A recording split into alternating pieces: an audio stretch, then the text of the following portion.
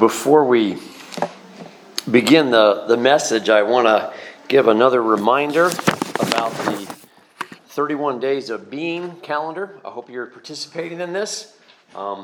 Today, because of the long night I had, I didn't put up today's video yet. I'll do that this afternoon. But this is each day of October, a different way to be. And these were the words that we began with for the month.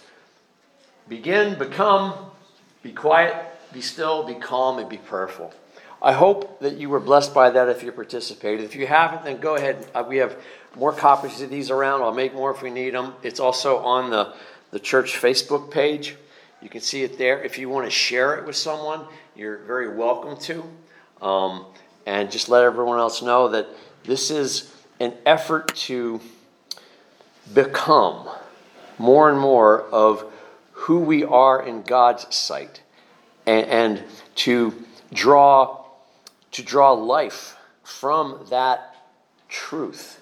Because too often we think we have to do things in order to be in God's good graces. Like I was sharing with the kids, humanity has thought they had to give up something for God to like them or to pay attention to them or to do their bidding.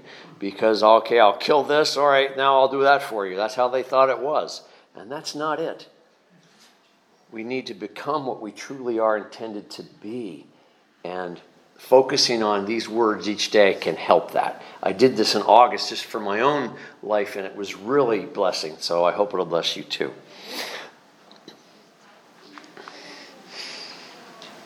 One of the B words that's not on that calendar, I could have put it on, I'll save it for the next one, I guess, is belong. We all long to belong. From the time you're born, you're first of all looking for your mother. You recognize her voice. You heard it from the womb. And there she is. Her eyes looking at you. And dad and siblings, if you're not the firstborn, familiar faces, familiar voices, grandparents, cousins, aunts, uncles, neighbors. And as you grow, of course, the circle grows wider. But all along, we're all hoping that we belong among these people. And in a healthy family structure, that takes place. Sadly, sometimes the family structure is anything but healthy. And that sense of belonging isn't fulfilled just yet.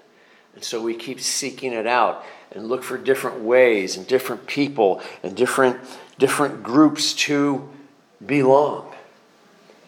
People get puzzled why even very violent gangs are attractive to young men and young women. Why? Because they want a place to belong. They want a place where they're part of it. And as we grow and as we expand our wings out into education and in our community, we join baseball teams, we join choirs or plays, we get to be part of a group, we go to church, we fellowship with other people. Why? Because we want to belong. And then one day, if we're blessed, we look for someone that we can belong to as, our husband, as our wife, and we belong together. And if God blesses us with children, great. And there's a belonging that's being created for them as well. But ultimately, we'll never be completely fulfilled in this sense of belonging until we meet Christ eternally. But he's there now, too. He's here now. And we touch on it. We taste on it. We draw life from it. We draw joy from it. We believe that we belong. We belong with him and he in us. The Apostle Paul had this same desire in his life. He wanted to belong. And his journey began as a young Jewish man. He was trained very well. He went to the best Jewish schools, taught the law. And eventually he joined the Pharisees because he wanted to belong to the people that were most obedient to the God they spoke about, most obedient to these rules that Moses had given, from that holy mountain many generations before. And now he is part of that, and he wants to belong. And then when there was people that were out there claiming that there was a Messiah that he thought was a false Messiah named Jesus of Nazareth, he fought against them. And he belonged to a group that acted out violently and arrested believers in this Christ, what he thought to be the false Christ. And then when he's journeying to Damascus to arrest more Christians, the light from heaven comes, and he's called to belong to something better, the way of Jesus. And he spent the rest of his life doing that, and he suffered for it. Now, if you've looked at all here, been listening to the first chapter of Philippians, you recognize that he's talking about making reference to, not in much detail, but things that have happened to him. He's writing this toward the end of his life, or at least the part of his life that we know about from Scripture. He's sitting under house arrest in Rome, waiting a hearing before Caesar. And so he has all of these memories, all of these stories. And he doesn't share them specifically or in detail in this letter in Philippians, but to fit in here with the first chapter, to just understand more in a deeper way what Paul's referring to when he says, what happened to me. Because he wrote about this in 2 Corinthians chapter 11. And in that context and that part of that writing, he is addressing a problem with people making silly judgments about other apostles compared to Paul and who's the better apostle and the greater apostle. And Paul wants none of that. And he points that out in Philippians chapter 1. As long as they're preaching Christ, I don't care if they're jealous of me. The message is still getting through. That's all that matters. And he's doing something similar here in 2 Corinthians 11. But listen to what he says about what happened to him. I'm going to pick this up in the middle of the 21st verse. Whatever anyone else dares to boast about, I'm speaking as a fool, I also dare to boast about. Are they Hebrews? So am I. Are they Israelites? So am I. Are they Abraham's descendants? So am I. Are they servants of Christ? I'm out of my mind to talk like this. I am more. I have worked much harder, been in prison more frequently, been flogged more severely, and been exposed to death again and again. 5 times I received from the Jews the 40 lashes minus 1. 3 times I was beaten with rods. Once I was pelted with stones. 3 times I was shipwrecked. I spent a night and day in open sea. I have been constantly on the move. I have been in danger from rivers, in danger from bandits, in danger from fellow Jews, in danger from Gentiles, in danger in the city, in danger in the country, in danger at sea, in danger from false believers. I have labored and toiled and have gone and often gone without sleep. I have known hunger and thirst and have gone without food. I've been cold and naked. Besides everything else, I face daily the pressure of my concern for all of the churches. Who is weak, and I do not feel weak? Who is led into sin, and I do not inwardly burn? That's Paul's story. Suffering, pain, persecution, beatings, all of that. And yet, now we'll come to our passage this morning in this part of Philippians. For I know that as you pray for me and the Spirit of Jesus Christ helps me, this will lead to my deliverance. Now, the deliverance he speaks of there is what is going to happen when he finally goes before Caesar with this appeal about this charge of causing a riot in Jerusalem about 2 years ago at this point. Notice here what I underlined there, Spirit of Jesus Christ. That's the only time you'll find that phrase in all the Bible, that exact wording, Spirit of Jesus Christ. And it shouldn't throw us off because we are, as Christians, believers in the Trinity, that God has mysteriously revealed himself to us in Father, Son, and Spirit, coexistent eternally. We can't fully explain it, but we know it's true. It is a paradox of the faith. And so the Spirit of Jesus Christ is the Holy Spirit working through Jesus Christ. So don't let that throw you off to see that phrase, but it's just the fact that he uses that depth there, how deeply God is helping him in Christ. The Spirit is helping him in Christ. For I fully expect and hope that I will never be ashamed, and that I will continue to be bold for Christ. So all of the things that he has suffered, it's probably about 25 to 30 years that the things he described in 2 Corinthians happened over a period of 20 to 25 years. And he is about probably in his mid-60s at this point. So I'm about his age. I'm going to turn 64 in a couple of weeks. So Paul's not old. Right? No, not that old. Amen. Amen. And yet in his culture, the age expectancy was much lower than ours. Nonetheless, there was many people even in his day, we have it recorded in Scripture, that lived much longer, even in New Testament times. John, for example, many scholars believe that John, the disciple, lived into his 90s.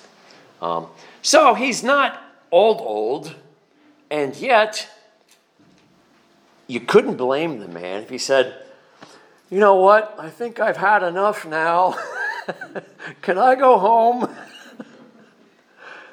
Beatings and shipwrecks and floggings and arrest and prison, etc. And yet, look at his attitude. Verse 20. For I fully expect and hope that I will never be ashamed, but I will continue to be bold for Christ. Continue to be bold. He's ready, as I have been in the past. And I trust that my life will bring honor to Christ, whether I live or die. Is that your goal? To bring honor to Jesus Christ with your life. Not just how well you teach if you're a teacher, how well you preach if you're a preacher. That's part of it. I mean, for me, that's my calling, but that even with me, that's not the whole thing. In fact, the more important message that I give to the world, to my neighbors, to my community, to my home, is Jesus in me, is the Spirit of Christ Jesus in me, making a difference in my attitude, in my character, in my relationships, in my decisions, in my demeanor. I don't do it perfectly, but that is my hope, that is my prayer, that I will bring honor to Christ Jesus with my life. I hope that's your desire too. And again, it's not the doing thing. It's not this list of you check all the boxes off and now you're a super Christian. Send your application to, Pearly Gates Street 777. No, that's not it. It is to become, and so much of our becoming is a letting go of. Or sometimes it's just get out of the way. Do you ever get in your own way? Do you ever look back and say, well, Paul, what'd you do that for? You should have known better. Yeah. And you try better the next time. And the good news is that God's kind of sitting there with you, standing there with you, whatever, in you, shaking his head too, but not in a condemning way. Okay? He's sort of, if you're able to laugh at yourself about your mistakes, then God's laughing with you. And then it's like, all right, let's keep going. Don't give up. Move on from that. If you have something to fix from it, okay, let's fix it. We'll do it together. But don't kick yourself. Am I kicking you? Am I rejecting you? Am I holding you down? Am I condemning you? This is the voice of Jesus, the Spirit of Christ. And yet, what do we do with ourselves? We condemn ourselves. At least that's what I do. The voice of condemnation that is loudest in my life is my own. And I'm sure many of you have been there too. So let's let go of that. You are loved, you are loved, you are loved. You are forgiven, you are forgiven, you are forgiven. Now get to work on being. And that's what brings honor to Christ. And then he says the most familiar words in the first chapter, I think. For to me, living means living for Christ, and dying is even better. This translation, by the way, is the New Living Translation I used up here. The NIV is more familiar. It says, for me to live is Christ and to die is gain. So same thing. And we'll come back to that in a moment. But again, look at his attitude now, verse 22. But if I live, I can do more fruitful work for Christ. So I really don't know which is better. I'm torn between two desires. I long to go and be with Christ, which would be far better for me, but for your sakes, it is better that I continue to live. Remember that list? He's asking for more. and because he knows that there's lives that need to be changed, there's people that can be affected and influenced and helped and guided and transformed by the love of Jesus Christ. And that's what he's looking for. That's what he's hoping for in them. That's what he wants to share from his teaching, his preaching, his leading, his starting of churches. By the way, in all of that time, all of those years, Paul traveled. And you read about the missionary journeys of Paul. Scholars came up with an approximate distance that Paul traveled during all those years, 10,000 miles. And he walked.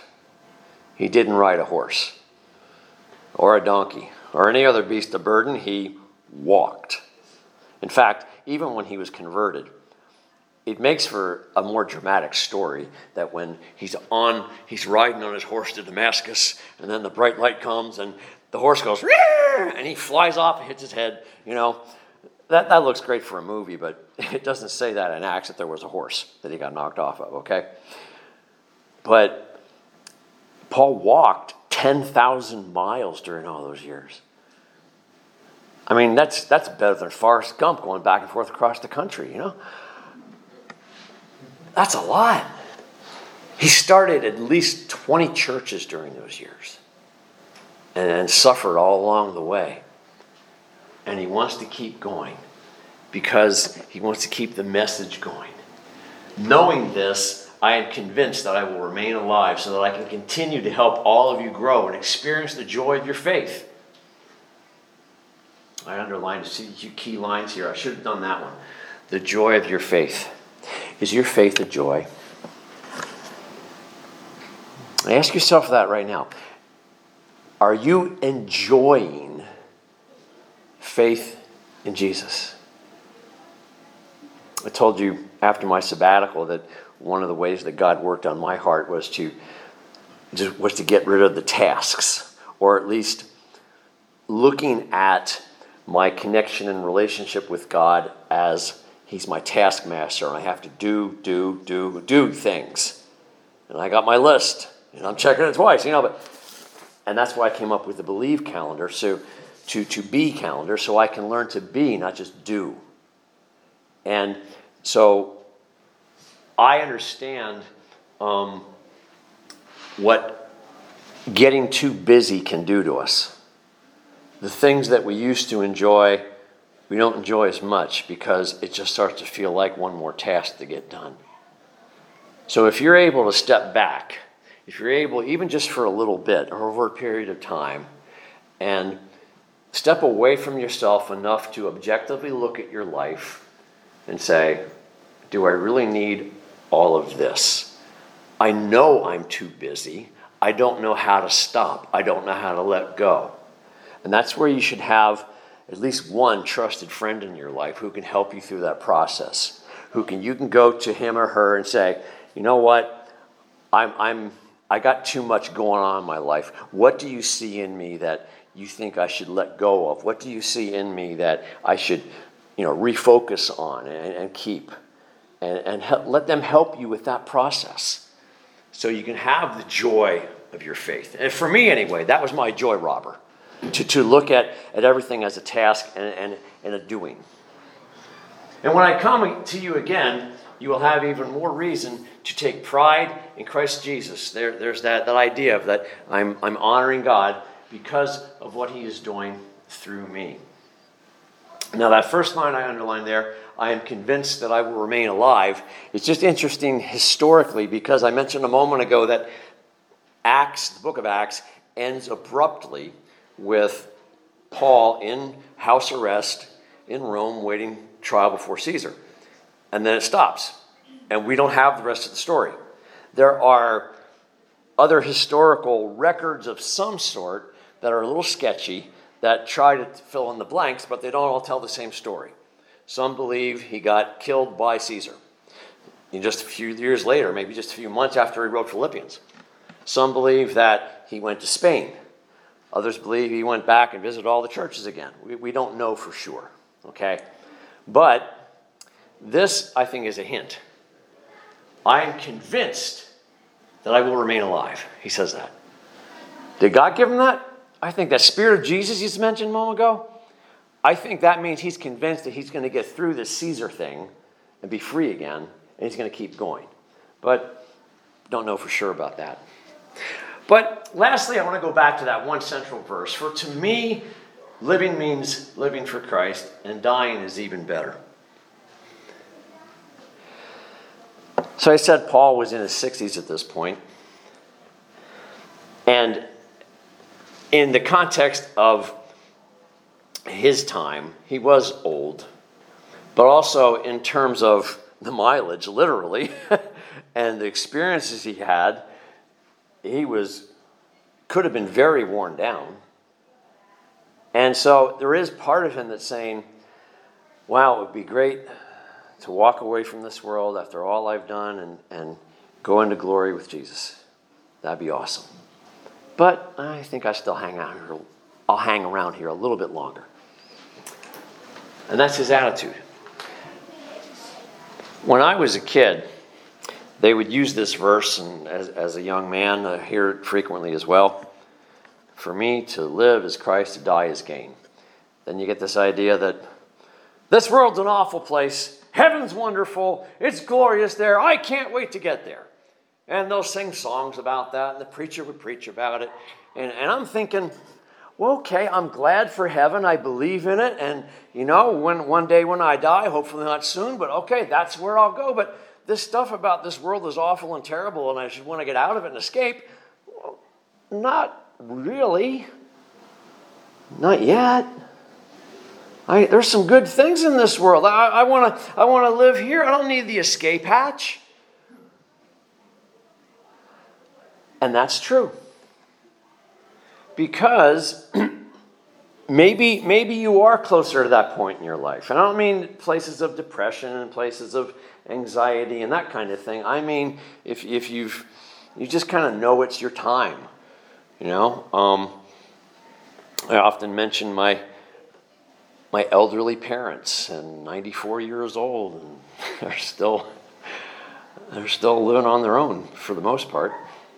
And my mom said after her birthday last year, she said, I think this is going to be my last one. But she said it in such a calm voice. Like, yeah, I'm ready. And we talked a little bit more about that, just her and I one day. It was really very reassuring and comforting to hear that from my mother. Just her assurance about it. And she was almost capturing this same thing. For me, dying's better. But living's okay too. So what I'm trying to say here this morning is that this is Paul's attitude And we don't have to think that if we don't feel that way, then we're missing something. We're not doing it right. That we're, looking more forward to heaven than anything good about this world. There's a lot of good about this world. There's a lot of good that we can and should do and become in this world. And although it's filled with trouble, it's also filled with beauty.